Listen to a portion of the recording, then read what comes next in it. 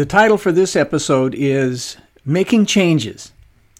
The Bible says about changes, he says in Jeremiah 29:11, and this is a paraphrase, God says, to you and me, for I know the plans that I have for you, and they are plans for good and not for evil, to give you a future and a hope. Well, this time of year, some things speed up and other things seem to slow down. And for many, it's a time to reflect and set a new course. And so if this is you, consider these simple ideas to prepare your heart for what's next. Number one, create space to listen. This just won't happen unless you put it on your calendar. Your good intentions will be overrun by other people's poor planning. And two, invite God in. Talk with God about where you are stuck, what you're waiting for or confused, or where you're raring to go.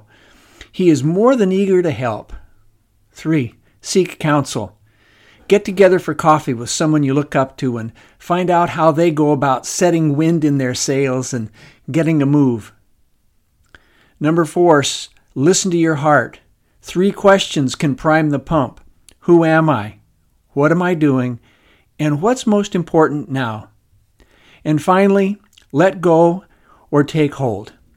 If you take actions like those above, you will become aware of new directions that fire you up and also warn out things that you need to let go of. And if you take time now, the chances are very good that you will get off to a good start in 2022. And if you don't take time now, you can pretty much count on things being pretty much the same. So will you pray with me? God, you know where I am in my life, and the truth is, reading this, I realize that I can make some choices.